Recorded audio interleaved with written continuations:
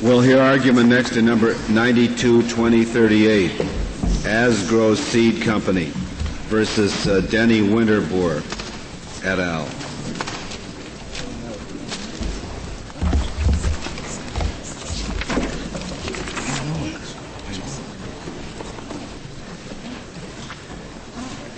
The Federal Circuit. Yeah, I did it too.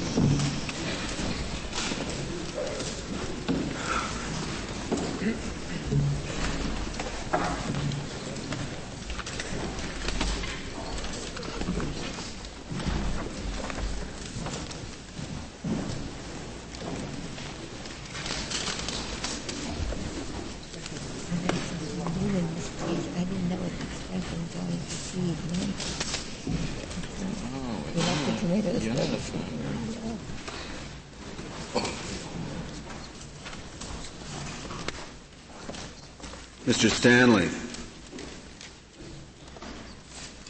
where is counsel? You may proceed, Mr. Stanley. Thank you, Mr. Chief Justice. May it please the Court. This case is here from the United States Court of Appeals for the Federal Circuit. The dominant issue in this case is how much of a farmer's crop in a protected novel plant variety can be sold as seed under the terms of Section 2543 of Title VII in the Plant Variety Protection Act. That act provides exclusive rights to breeders of sexually reproduced plants. Section 2543 provides specific and limited exemptions from the acts of infringement that are set forth in Section 2541 of the same title. The texts of Sections 2541 and 2543 can be found at adjoining pages 40A and 41A of the petitioner's appendix in Asgrow's petition for certiorari. I will use these pages as a reference as needed during my argument. Will you repeat the pages number again? Yes, it's 40A and 41A of the petition for certiorari. Thank you. They're also at pages 1A and 2A of the merits brief, but they're not on facing pages. In construing Section 2543, the Federal Circuit held that qualified farmers could sell up to 50% of their crop to others for use in reproductive purposes. In other words, to use it as seed. Because the language of Section 2543 does not support that interpretation, that decision must be reversed. However, what the Federal... May I ask a preliminary question? In 2543, the right to save seed crop exemption section, there's a provided part of the sentence. It says provided, and then there's a sentence following that. Do I understand that Congress has now amended the statute and taken that proviso out? Right. On October 6th, Congress amended the first sentence of 2543 and removed everything after the italicized word provided through the end of the sentence, and such that the first sentence now ends after it's provided in this section. And that takes effect not retroactively, but sometime in the future. Right. It's a prospective amendment. It applies to those certificates that are applied for on the effective date of the Act, which is 180 days after the day it was passed. So this case is not moot? No, this case is not moot. But if it were to come before us under the new statute, it would govern, I suppose. I mean, there wouldn't be this exception, this proviso. Yeah, under the new statute, there is no right to sell saved seed at all by somebody who produces it. It completely eliminates the so-called brown bag exemption. It eliminates the right to sell such saved seed under the statute. Mm-hmm. Okay, thank you. Does it continue to read or for sale as provided in this section, or they take out that too? No, they didn't. They put the period right at the end of section. Who do you suppose drafted this statute? Do we know to whom we owe this debt of gratitude for perfect language? I think maybe he intentionally remained nameless. But basically, the job I have today is to... Before you get into that, just one more question about the amendment. Is it not true that the two remaining sentences after the proviso has been deleted did allow some sales of seed, so that there still is some room for the sale as provided? Right. The second sentence allows the sale of the protected variety to be used for non-reproductive purposes. There's a distinction basically between, which isn't always consistent in the statute, between basically using a variety as a crop and is a seed. A seed is what is planted, used to reproduce the variety. When a soybean, the variety issued in this case, is sold for crop, it's sold to a meal maker or somebody to be used for consumption purposes.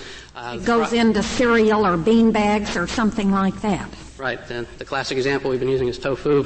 But that's use of it as a crop. The saving seed aspect is when you use the soybean for purposes of replanting it on the farm.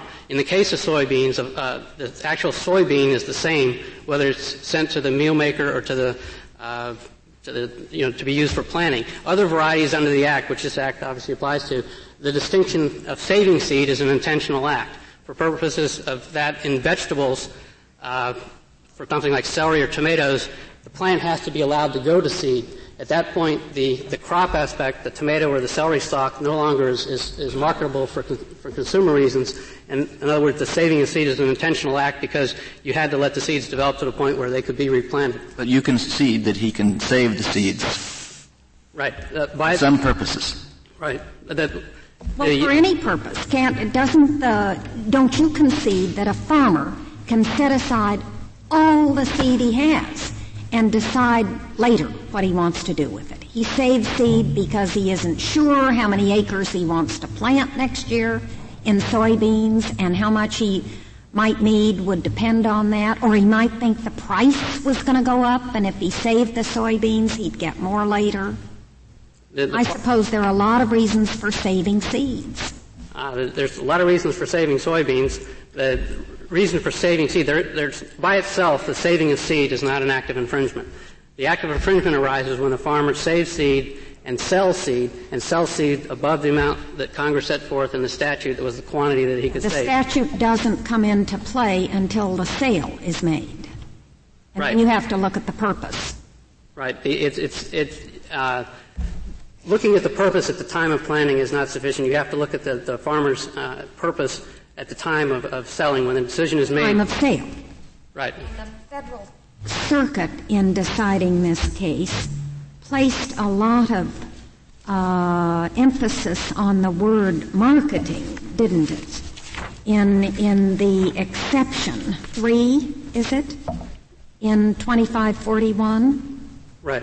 The Federal Circuit defined the term marketing very narrowly and construed marketing as being selling, but only selling that involved advertising, a sales representative, or concentrated marketing aspects. And do you say the term marketing necessarily includes selling?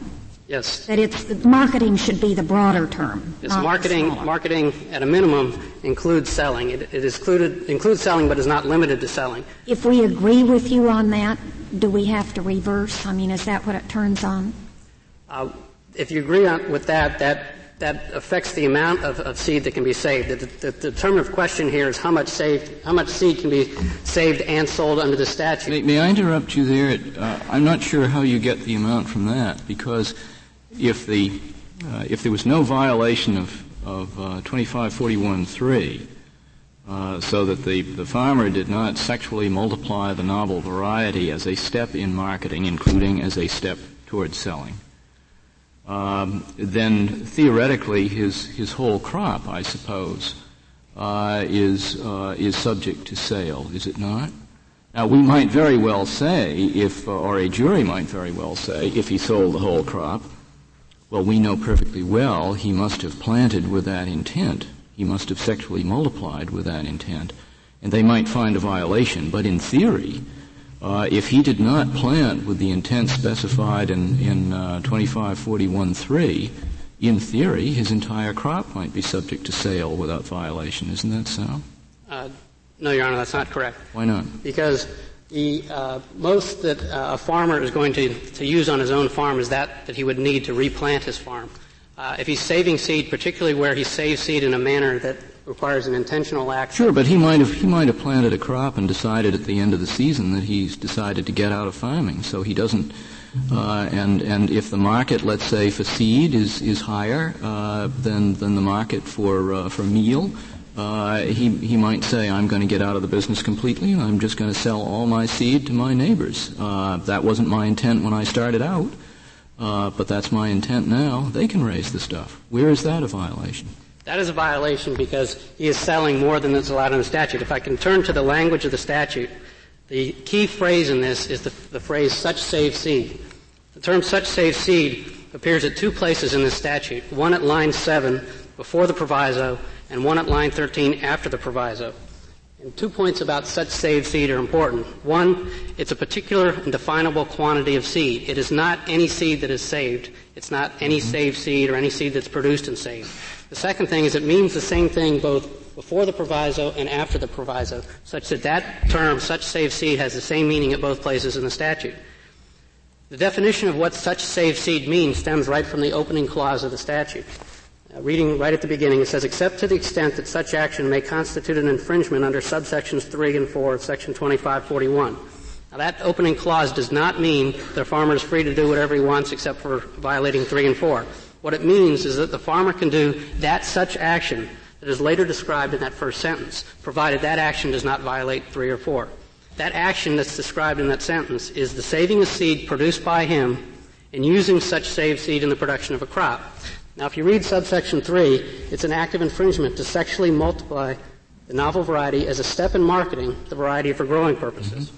So if you look at how that's incorporated into the beginning of Section 2543, that means except to the extent that such action may constitute sexually multiplying the novel variety as a step in marketing, it shall not infringe any right for a person to save seed produced by him and use such saved seed in the production of a crop for use on his farm or for sale as provided. But you've left off if saved seed in the production of a crop for use on his farm, and you left out the word or for sale as provided in this section. Right. That's critical also. Right. The such saved seed can be used in the production or for sale as provided. However, the such saved seed... The question then is what is provided in this section. Right, well, and also what is the amount of such saved seed. That is a defined quantity. And the first part, before you get to the proviso, is what defines the amount of such saved seed. And what defines it is the opening clause. You can save seed produced on the farm and use it to produce a crop, but only to the extent that it was not sexually multiplied as a step in marketing. But why do you say it's only in the production of a crop? Because in the very next phrase, or for sale as provided in this section. It seems to me either purpose describes a kind of such saved seed. Right. But if such saved seed is a definite amount, you can either use it in the production of a crop but where do you or get sell the definite amount? The definite amount comes from the opening clause. Because you're reading the phrase to mean shall not infringe any right to save seed and use such saved seed in the production of a crop for use in his farm, or B, for sale. That's your reading. Right. So that the for sale necessarily relates back to the saved seed, and if that implies quantity, then the amount that can be sold is subject to that quantity. That's your argument. Yes, the word such is what defines the quantity. Well, and quantity is if I. Go on. I think you place a lot of stress on the except clause, except to the extent that such action may constitute an infringement under subsection 3. And if I understand your argument, it is that provision which prevents a farmer from saving seed for reproductive for crop production purposes other than his own crop. Well, isn't that right? Well, he's not going to. Without that except, he'd be able to save as much seed as he wanted for crop production purposes, for future seeding purposes. What prevents him from saving an infinite quantity for future seeding purposes is that if he set out with the intention of selling it to somebody else for seeding, as opposed to using it for seeding himself, he would be violating the except clause. That is, he'd be violating subsection 3. He'd be multiplying the novel variety as a step in marketing. Well, basically, a farmer can save for his own use no more seed than he would need to plant his farm. Secondly, am I right that on the facts of this case there's no dispute that the crop was grown specifically for the purpose of marketing all of it to other selling it to other farmers? There was no pretense that this seed was going to be either used for replanting on the farmer's own farm, or was going to be sold for non-reproductive use. That there was an admission that all of it was sold to other farmers. Right. All the Asgrow variety, protected variety seed that was produced by the Winterboers minus the amount that was broken and not usable as seed, was sold to others. I think they saved a small amount for a test plot of and it was sold to others for seed. For use of seed for reproduction. And getting back to Justice Scalia's question, or at least the section that he was focusing on, I don't understand why his cultivation of that crop was not a violation of the Act under your theory, because this was sexually multiplying the novel variety as a step in marketing. But you told Justice O'Connor that you have to wait to the sale before there's a violation. I don't understand that. At the time where one of the questions pointed out that he may wait until the following season to decide what he wants to do with it, in that situation you might have to wait until he decides to market it. At the point where it's clear that he has a contract to sell all his production for seed or something, at that point there is no amount of seed that can be saved. However, the quantitative limitation in this case comes out of the fact that such saved seed is that which was sexually multiplied, but not as a step in marketing. And almost by common sense, the most that can be is the amount he would need to replant on his own farm. Why couldn't he decide to say, you acknowledge that vegetable farmers save 5 years worth, typically. Why couldn't a soybean farmer decide I'm going to save 5 years worth? I'll not just plant the crop next year, I'll plant it the year. Are you placing stress on the word and use such saved seed in the production of a crop for use on his farm? I mean, only one crop, only 1 year's worth? Yeah, the production of a crop, for use such saved seed in the production of a crop shows that that's one way the saved seed can be used, and I think that helps limit the amount that can be sold. Only 1 year's crop, you're saying? It can be sold. You can save. The vegetable farmer can save seed. The act of saving is not an infringement. The act of infringement only comes where it's sold, and the sexual multiplication that led to having that seed to sell is a step in marketing that seed. Now, I need to use You're saying that there is no limitation on saving. The limitation is on save plus sell.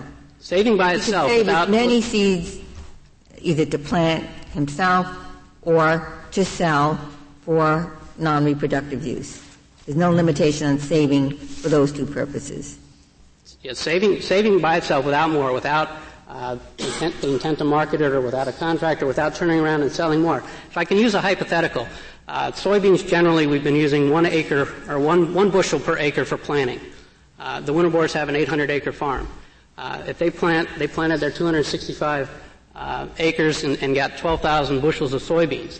Now, they only need 800 bushels to plant those 800 acres on their farm. So the most seed that they can save to use on their farm is 800 bushels. Even though they have more acreage on that farm? They have 800 acres. That's the total acreage they have. They planted only 265 acres in our variety. We're willing the most they can save is enough for 800? For 800, because they can't plant anymore. They only need 1 bushel per acre.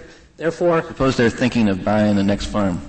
If they buy the next farm, and at the time that they're saving the seed, at that point the saving is not a multiplication. But if that plan falls through and they don't have a farm, they can use as much saved seed as they need on their farm, and their farm is still 800 acres. I mean, you have a situation where you may end up with a factual question if they really had that intent, but it's our view that in the vegetable farmer situation, you can save 50 years worth. Soybeans cannot be saved beyond 1 year. They're oil-based, and it's not practical to save them. Vegetable, you can put them in the refrigerator, save them for 50 years. But the most you're allowed to sell in any 1 year is what you would need to produce a crop on your farm. The vegetable farmers that appeared as an amicus before the Federal Circuit were not they were saving for their own use, but they were not selling. Without the act of selling, the seed certificate owner has no problem. Yeah, but if you go out of business after 1 year and you have 4 years worth of seeds left, you're saying tough luck. You can't do anything but eat it. Well, no, there would be a question on whether or not the person who maybe bought your business would cede to your rights in that seed. What you can't. No, you sold it to a developer. He's going to put up condos. All right. You couldn't sell them to the neighboring farm. You couldn't save more than would be needed for that farm. That's the way that 4 years worth of seeds. You got to right. know what do you do with tomato seeds? Are they used? You can always get the authorization of the owner, and there may be a situation where it can be explained there, or the owner, if it's of sufficient quality, may well buy it back from him. There are ways to handle that, but from the standpoint of how much seed can be sold, anything beyond what they need to produce on their farm, it assumes that the rational farmer is going to save no more seed than what he would need to replant his own farm, unless he was going to market it. Mr. Stanley, am I correct in assuming that the practical difference at least in the soybean business, and barring unforeseen contingencies between your position and your opponent is that you say he can only sell 1/45th of the seed he produces, and he says he can sell up to a half. That's right. That's what for soybeans, for the numbers involved in soybeans. Then the second question, if you do have a time to address it before you finish, is could you tell me to what extent you think the Court of Appeals, in its opinion, relied, and presumably erroneously, on the sentence after the proviso that Congress has now deleted? I don't think that the Federal Circuit relied on the second sentence other than to come up with the construction of proceeding purposes, which I think both parties are agreed modifies obtained from the owner. I think what the Federal Circuit did, the Federal Circuit went wrong right at the beginning, where they viewed the opening clause of the statute as being except to the extent such action constitutes an infringement under subsections 3 and 4. The Federal Circuit used that as an exemption, saying that 3 and 4 still apply to farmers and the rest don't. The key fact here is that such saved seed is a defined quantity that means the same thing when it's sold under the proviso, and it can only be that seed that was sexually multiplied, but not as a step in marketing. Let me ask you a question. Suppose we thought the Federal Circuit got it right, except insofar as it defined marketing. How does that affect the outcome? The Federal Circuit's definition of marketing... That would mean the farmer could do what if we disagreed on the definition of marketing? The Federal Circuit's treatment of the term marketing in itself is erroneous. You have to look at the two references to section... How would that affect the outcome in this case at the bottom line? It would affect the amount of seed that could be sold, because the broader the definition of marketing to include all selling, if this Court concludes that selling includes all forms of selling, I think the answer comes up to being you can sell no more than what would be needed to replant your farm. Why, if what Justice O'Connor supposes is correct, we disagree with them on marketing, why can't you win your case under 2541(3) that there was a sexual multiplication of the novel varieties, a step in marketing? End of the case.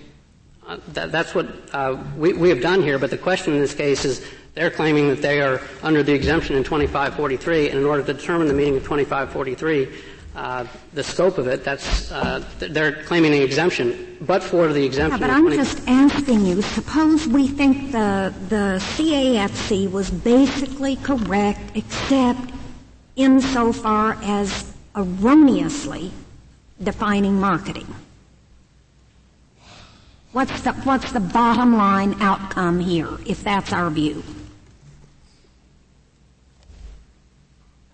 If marketing has a broader definition than what's at the Federal Circuit, the amount of seed that can be sold by a farmer is less than what the Federal Circuit held. However, the Federal Circuit's... But more than what you say. The reason I'm having difficulty answering that question is the Federal Circuit, by misconstruing the opening clause of the statute, their definition of marketing is basically out on its own because it doesn't follow the structure of the statute of the two references to 2541(3).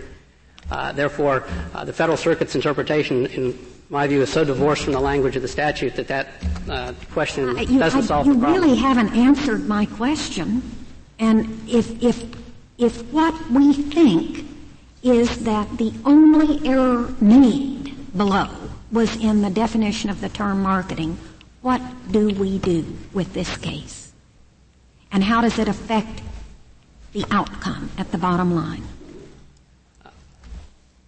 I think that the answer to that, I think that at a minimum the case should be remanded to the Federal Circuit to determine that issue and basically let them resort out the issue under a proper interpretation of marketing. I believe that when marketing is giving its proper interpretation, that our position that you can sell no more than needed to replant a farm is appropriate. Even given the Circuit's opinion and interpretation of the except clause in the first few lines of the statute? I think the Federal Circuit's interpretation of the except clause cannot stand any scrutiny at all, and I think that that's what caused the problem with their interpretation. If marketing still applies under the Federal Circuit's guideline, that a farmer is still subject to prohibitions against marketing, I think the Winterboer would be liable in this particular case, but I think the structure of the statute would not be solved for all the PVPA varieties. I can reserve the remaining moments I have for rebuttal. Very well, Mr. Stanley. Mr. Seaman, we'll hear from you.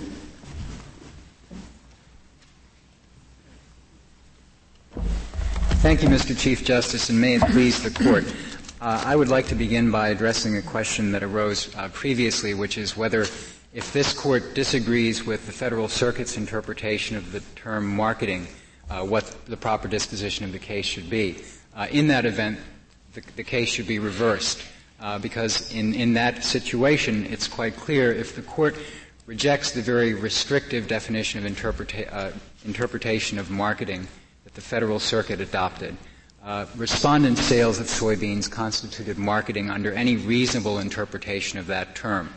The Federal Circuit's restrictive definition that would say that marketing only involves the use of middlemen and extensive advertising. And you disagree with that. You think at a minimum marketing is the larger term and it includes selling. That's correct. The way in which marketing differs from selling is that marketing includes certain activities that lead up to the sale, preparing the goods for sale in the market. Do you agree with the CAFC except insofar as it defines marketing, or do you think it made other errors? Our disagreement is not limited to that point, but I do want to emphasize that we think that the Federal Circuit was wrong on that point. And in this case, it's particularly clear that what respondents did violated subsection 3 of Section 2541. They were able to sell over 10,000 bushels of soybeans in a single crop season. May I interrupt you, Mr. Seaman, to help me with one point? If one, and I think this way the Federal Circuit construes the word marketing to embrace all kinds of commercial distribution other than brown bag sales to other farmers, if that were a correct reading of the word marketing, then the Court was right, wasn't it? I'm not sure that that's right, because the Federal Circuit did make other errors. They made other errors in the modification, but their result would be correct if one read it that way. And I know you disagree with that reading. It is kind of counterintuitive. But if you do construe marketing as to cover the universe other than brown bag sales, then I think the judgment should be affirmed. I believe that's correct. But I'd want to think a little more, and I'll try to do that in the course of addressing the other errors that the Federal Circuit made. One of the other errors that we believe that the Federal Circuit made is in its reading of the language that comes immediately before the word provided, and I will also refer to the copy of the statute that's reproduced at pages 40A and 41A of the petition for a writ of certiorari. We believe that the phrase "for sale as provided" in this section modifies the word crop, so that what it allows is a use of the crop for sale. Where are you reading now? I am reading the language of Section 2543 on page 41A that immediately precedes the italicized word proviso, provided. As we read the term "for sale as provided" in this section, it modifies the noun crop. It specifies one of the uses to which the crop can be put. For that reason, under the language preceding the proviso, there is only one use of saved seed, and that is its use in the production of a crop. The crop may then be used in two different ways. It may be used on the farm, or it may be sold as provided in the balance of the section. And we understand, and for that reason, we believe that such saved seed refers only to such seed as is saved for the purpose of producing a crop. On his farm. On the farm. What if he saves enough seed for 5 years' worth of crops? We would rely in that case on the term "a crop" to suggest that what can be sold is one season's worth of crop. Now, we recognize... Do you agree that this is an academic question because the seeds don't last for more than a year? I think, Justice Ginsburg, it depends on the variety that you're speaking about. It may well be that soybeans have a limited useful life, but other crops... Unlike vegetables, which you can keep for 5 years in some cases? That's my understanding. That's correct. But in any event, it is correct that a farmer can save any amount of seed that he or she wants. The rights of the owner are only implicated when the saved seed is used in some way. And there are a couple of different kinds of uses that may violate the owner's rights. One use is in the production of a crop as a step in marketing the crop for sale as seed. In this case, respondents clearly used their seed to produce seed for the purpose of selling the resulting seed as seed. They never had any intention of doing anything else with it, and in fact, all of their production was sold for use as seed. Well, they had violated it even before the sale, then, hadn't they? The production itself violated subsection 3, and I would go on to say that even though the proviso specifies that it operates without regard to subsection 3, all the proviso does is to authorize the sale. It doesn't speak to the question of whether the preceding production of the crop was a violation of the owner's rights. Very cleverly drafted, it really is, isn't it? I will concede the point. The reason that we believe the amount of seed that may be sold under the proviso is limited is essentially because it can be put only to one use in the production of a crop, and is that amount the sale of which is permitted under the proviso. We think that the primary intent of the proviso was to allow a farmer who has held back enough seed from one year's crop to plant the next year's crop to sell the seed if the farmer's planting plans change. The Federal Circuit's interpretation of the proviso allows farmers to go beyond that narrow but still very practical purpose and compete directly with the owners of the novel variety. And that clearly could not have been Congress's intent. What about the second point? Nobody's even talked about that. Is that not in the case? There is a point on which you disagree with petitioners, and that is yes. Labeling. Labeling, right. Whether you have to give notice to the person to whom you sell. That's correct. Is that in the case? Do we have to decide that? It is in the case. We suggested in our amicus submission that the issue has not been completely briefed below, although it's properly before the Court. If the Court rules for the petitioner on the question of how much saved seed can be sold under the proviso, it wouldn't be necessary for the Court to reach the second issue, because the second issue only arises assuming that a sale is authorized under the proviso. If the Court holds these sales were not authorized, it doesn't come up. If when a sale is authorized under the proviso, the second question is whether notice has to be provided to the purchaser of the brown bag seed that the seed is a protected variety under the statute. We find that issue to be a difficult one, although on balance we do agree with respondents that notice isn't required. That notice is not required. That's correct. Essentially, we believe there is a lot of force to petitioner's argument that there are some types of infringing conduct that are so unrelated to the act of selling a crop that authority for the sale doesn't encompass authority to do the further act. As an example, under subsection 2 of section 2541, it violates an owner's rights to import or export seed. So we would say that it would violate subsection 2 for a farmer to export seed for sale to a farmer in another country, even though the sale was otherwise met the requirements of the proviso. Is that too remote from selling, whereas notice is not too remote? Why make us draw lines like that? Why don't you say selling is selling and you're exempted from that, but all the other requirements continue to apply? I don't know why exportation is more remote than notice is. Well, the exportation is indeed very remote from the act of selling.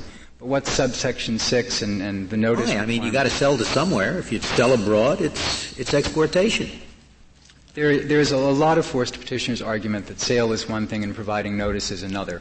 The reason that we ultimately, on balance, side with respondents on that point is just that subsection 6 doesn't just talk about giving notice. It talks about dispensing a novel variety. It contemplates that when the novel variety is dispensed in some form, including by sale, the selling farmer should provide notice to the purchasing farmer that the seed is a protected type. But it's important in this connection to note that in the proviso itself, Congress required selling farmers to comply with state laws governing the sale of crops, and many of those state laws go to labeling and providing certain information to the farmer in connection with the sale.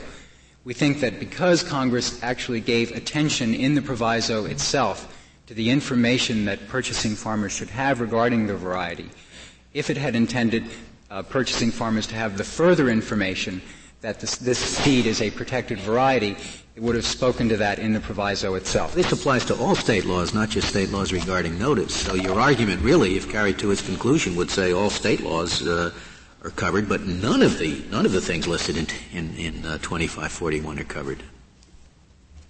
You may answer the question. It is true that it covers all state laws. There was a question.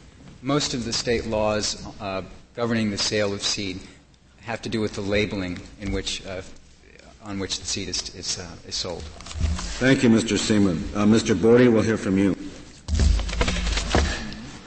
Mr. Chief Justice, and may it please the Court, preliminarily, I'd like to note that the record establishes that the Winterboers had no purpose in mind for their crops when they planted their crops. That is in the deposition of Mr. Winterboer. I don't know what you mean by that. They had no purpose in mind? They had no purpose with respect to whether they would sell the seed later for reproductive or non-reproductive purposes. That purpose wasn't established until later when market conditions at the time of harvest were revealed. I'd also like to correct a statement. Can that be true? I mean, didn't they produce enough seed so they couldn't have used it up in 20 or 30 years? And you can't save seed that long. Well, first of all, you can save seed for years and years, not just 1 year. Certainly for 4 or 5 years. Are you then disagreeing? I'm not knowing much about farming. We were told by one person that the soybean seed spoils in a year or so. That's incorrect. And you're saying it saves, you can save it and still retain its quality for how long? That is correct. For how long? 4 to 5 years. 4 to 5 years? Yes, the only effect is the germination rates deteriorate to some extent over time. Is it not true that the amount of seed they produced was far in excess of enough for a crop for 4 or 5 years, far in excess of 4 or 5 crops? That is correct, Your Honor. Then is it not patent that they had a purpose in mind that they would sell some of it to their neighbors? No, Your Honor, because they could sell all of their harvest for consumption purposes. Now, the other point, I want to elaborate on that answer, because you say they did produce enough seed, they couldn't use it all for their own production, even in 4 or 5 years. And they didn't do it inadvertently, did they?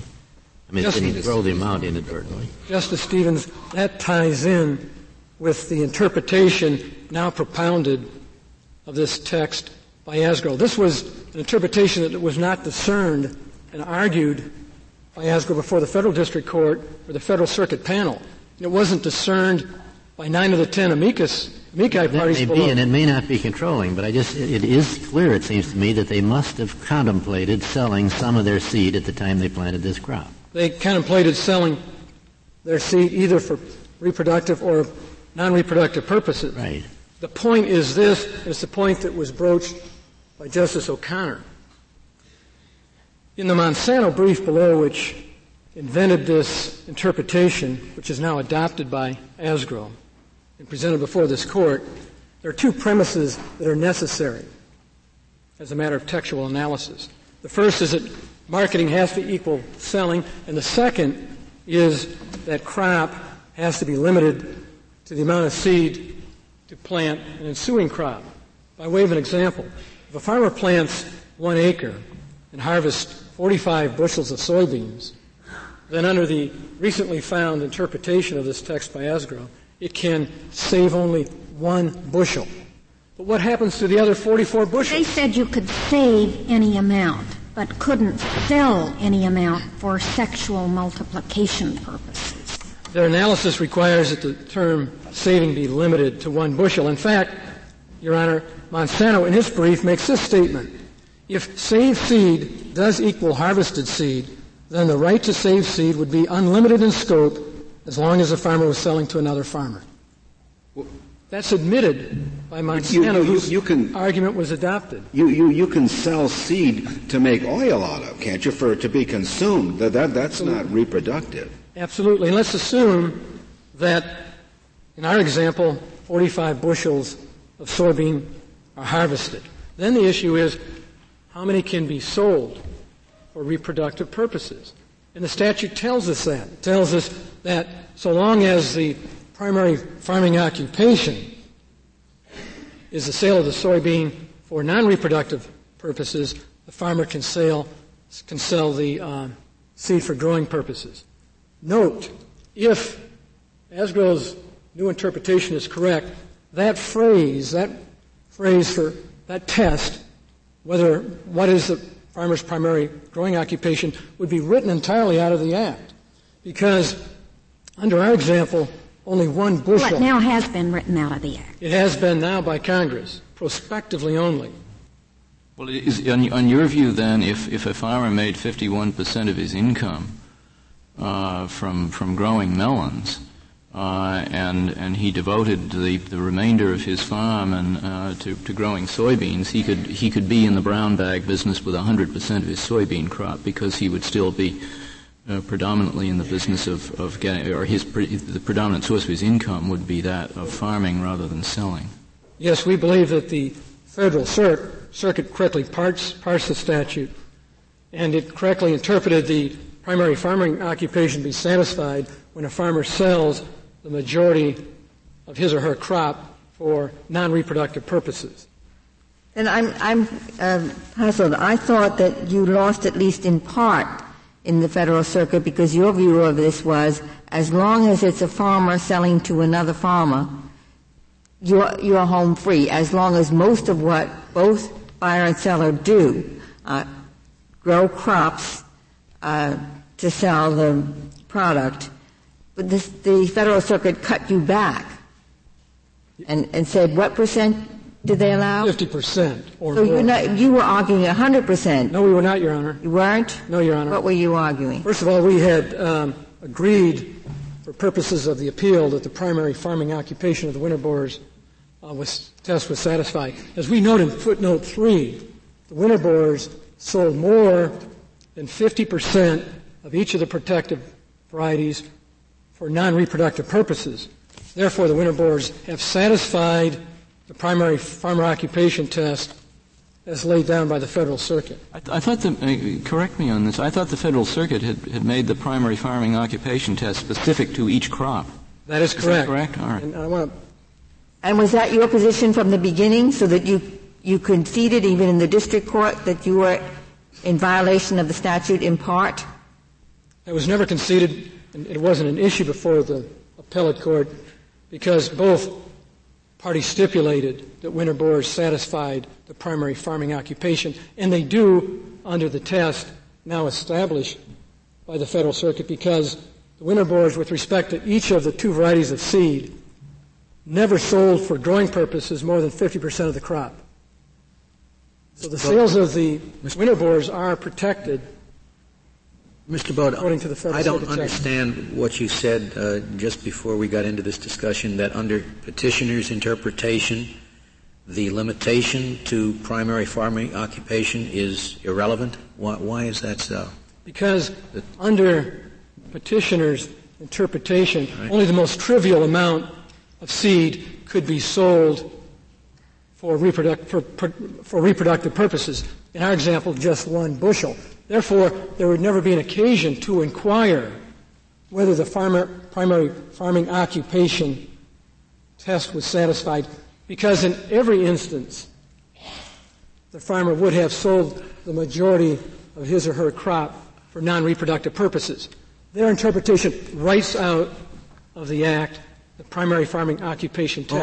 Only if you apply that provision crop by crop rather than across the board. I think Go ahead. Answer Justice Scalia's question. Justice Scalia, regardless of whether the analysis is crop by crop, that provision is written out of the statute by the interpretation of Asgrow, because you would never have an occasion to inquire what the primary farming occupation would be. Because under the interpretation that they now press before this court, you would only sell 1/45th. You only could sell 1/45th of your crop. Where is the term primary farming occupation found in the statute? Your Honor, it's found in the proviso in the first section.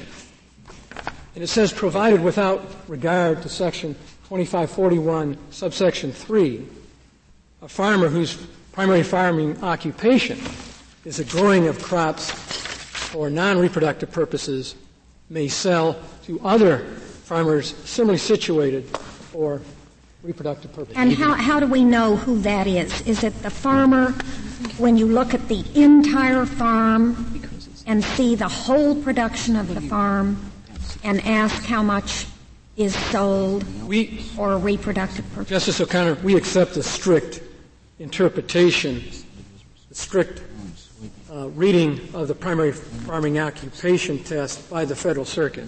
That is, it's a test that's applied variety by variety based upon the majority of the sales made.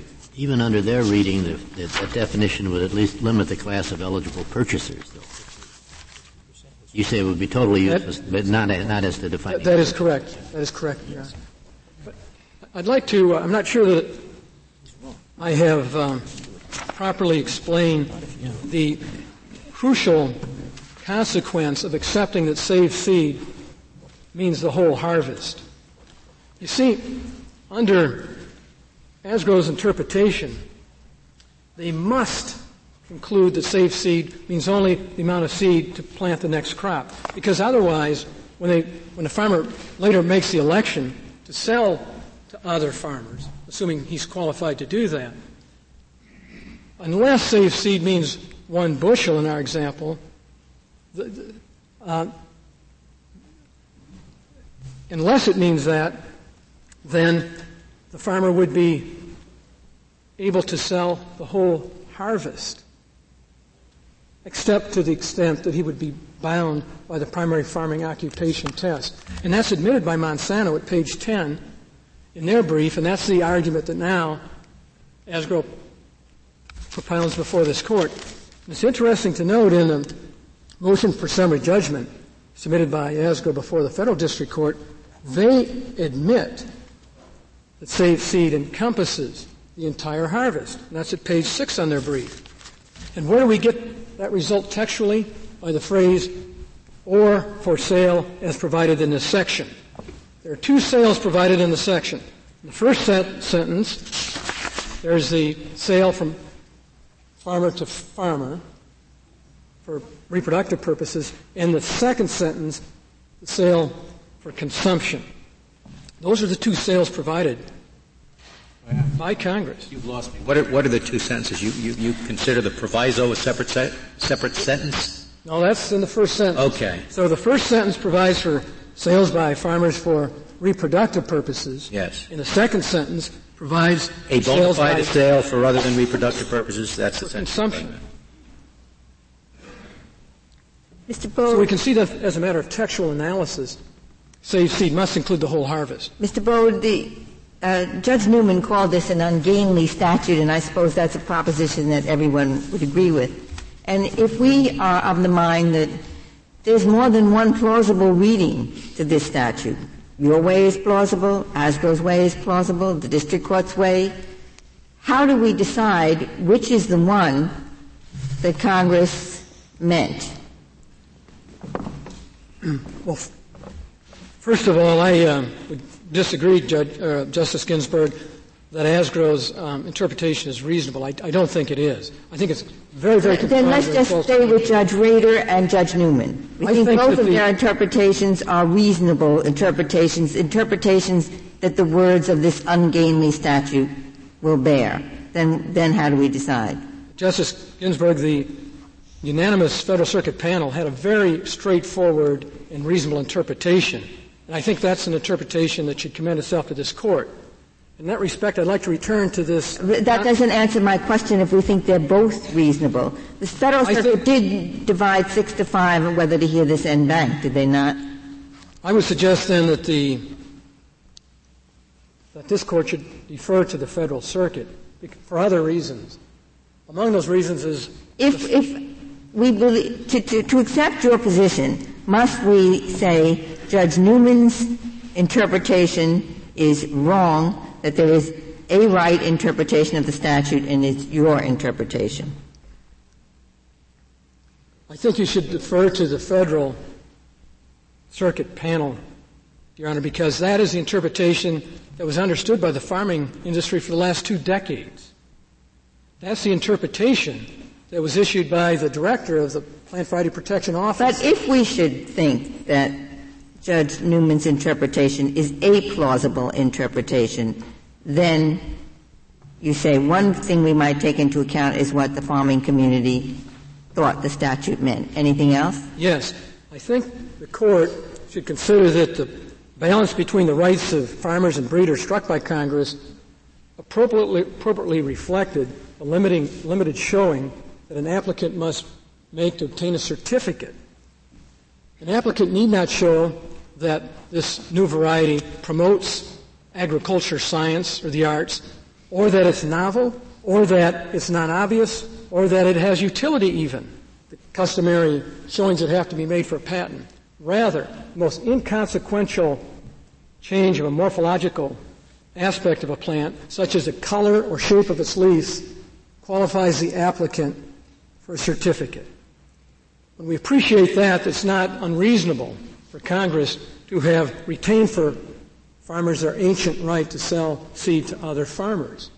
Well, what do we do if we think that the Federal Circuit's definition of marketing was wrong, that it does include selling? I have two responses to that, Justice O'Connor. First, if you look at the text, the proviso in the first phrase of the proviso says, without regard to 2541 subsection 3.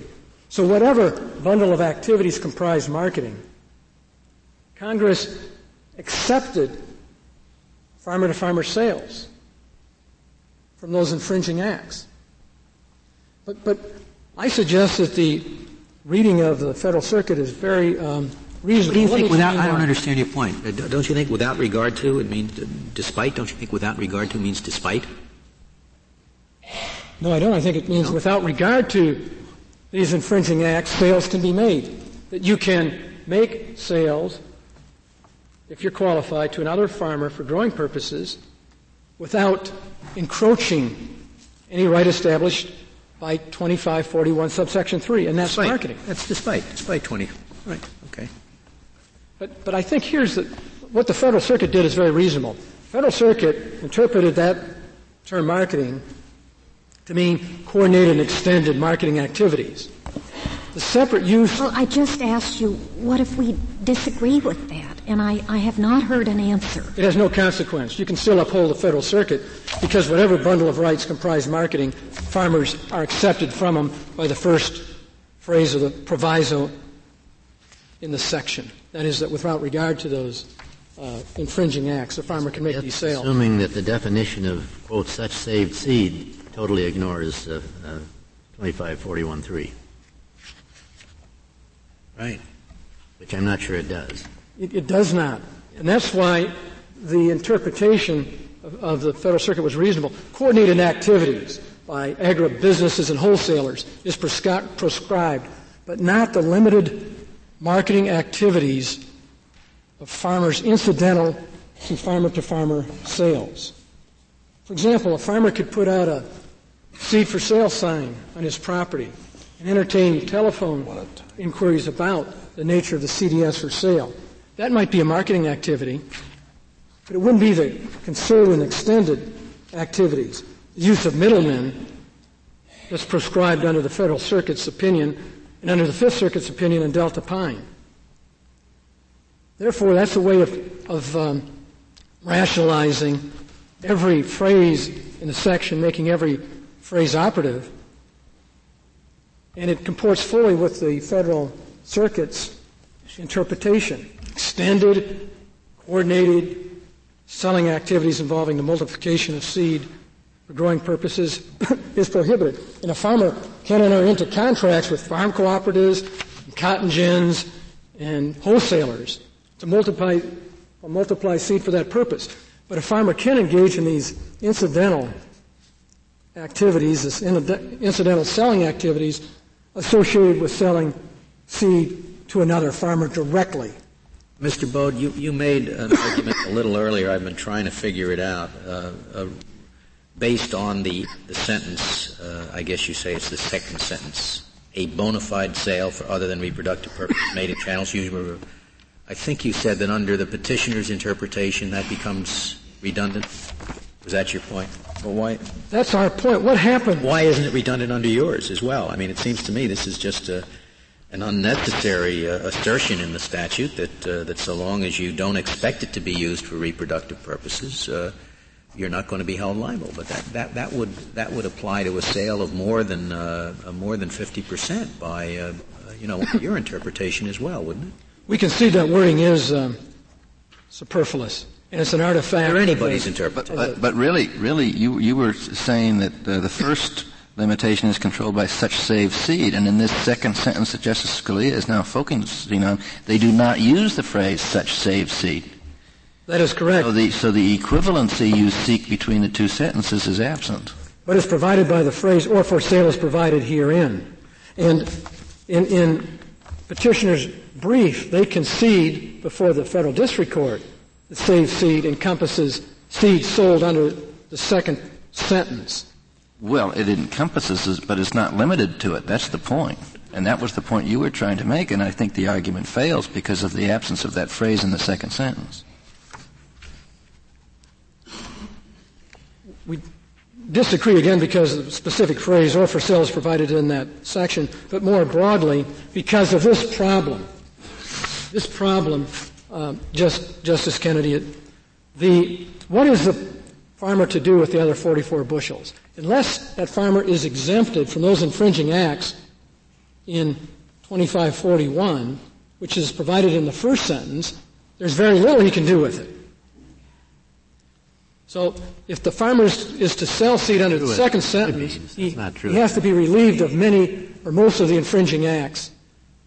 He can sell them for soybeans. For soybean consumption. Here, but may I ask you one? And that's what most people do, for heaven's sakes. They grow soybeans to sell as crop. I mean, the brown bag thing is really kind of a smaller exception, isn't it, if you look overall? It is. The Winterboers operate on the fringe of the market. They're selling to farmers who are willing to buy seed that's perceived to be inferior. Generally, farmers aren't going to trust their livelihood to unproven seed without the imprimatur of a recognized seed company. What is the difference in the price? They're selling it as brown bag seed. What would they get for it, as opposed to they're selling it as soybean for non-reproductive use? The record here discloses that the Winterboers received approximately $8.50 for their soybeans, whereas Asgrow was charging $15 to $16. But if they were selling it, if the Winterboers were selling it to sell to animals or for human consumption, what would be the price they would get? Approximately $5 to $6 a bag. So they get much more selling it as seed. They get essentially the amount which represents the labor added for the cleaning activity that's necessary prior to selling it for reproductive purposes. Justice Kennedy, if I might, if you look in that second sentence again, you'll see there's a notice provision. In other words, it springs into life a notice provision if sales are made outside of the bona fide charter. I might suggest to you that... by the authority language? Yeah, I might suggest to you that under the Asgrow's interpretation, that phrase is superfluous. It certainly contradicts their interpretation. And it's consistent with our interpretation. What the phrase you're focusing on, obtained by authority? Yes, that there's it's in the last sentence. The phrase that... Oh, the last sentence. It's the phrase that states... a purchaser who diverts seed from such channels shall be deemed to have notice. You see, that's consistent with our interpretation because there's no notice required. Why? Because the first sentence exempts that infringing act with respect to seed sold for reproductive purposes, seed sold in the second sentence. If that weren't so, then you would have no purpose for that last sentence. It would be meaningless. I'm not sure that that's so. I'll study that, but the third sentence could also apply to the first sentence, could it not? That's my point. The first sentence and the second sentence and the third sentence are all one unified section. There's no independent, separate crop exemption, as Asgrow suggests at page 5 of its brief, and therefore it's inapplicable to this case. Thank you, Mr. Bodie. Thank you very much. Case is submitted.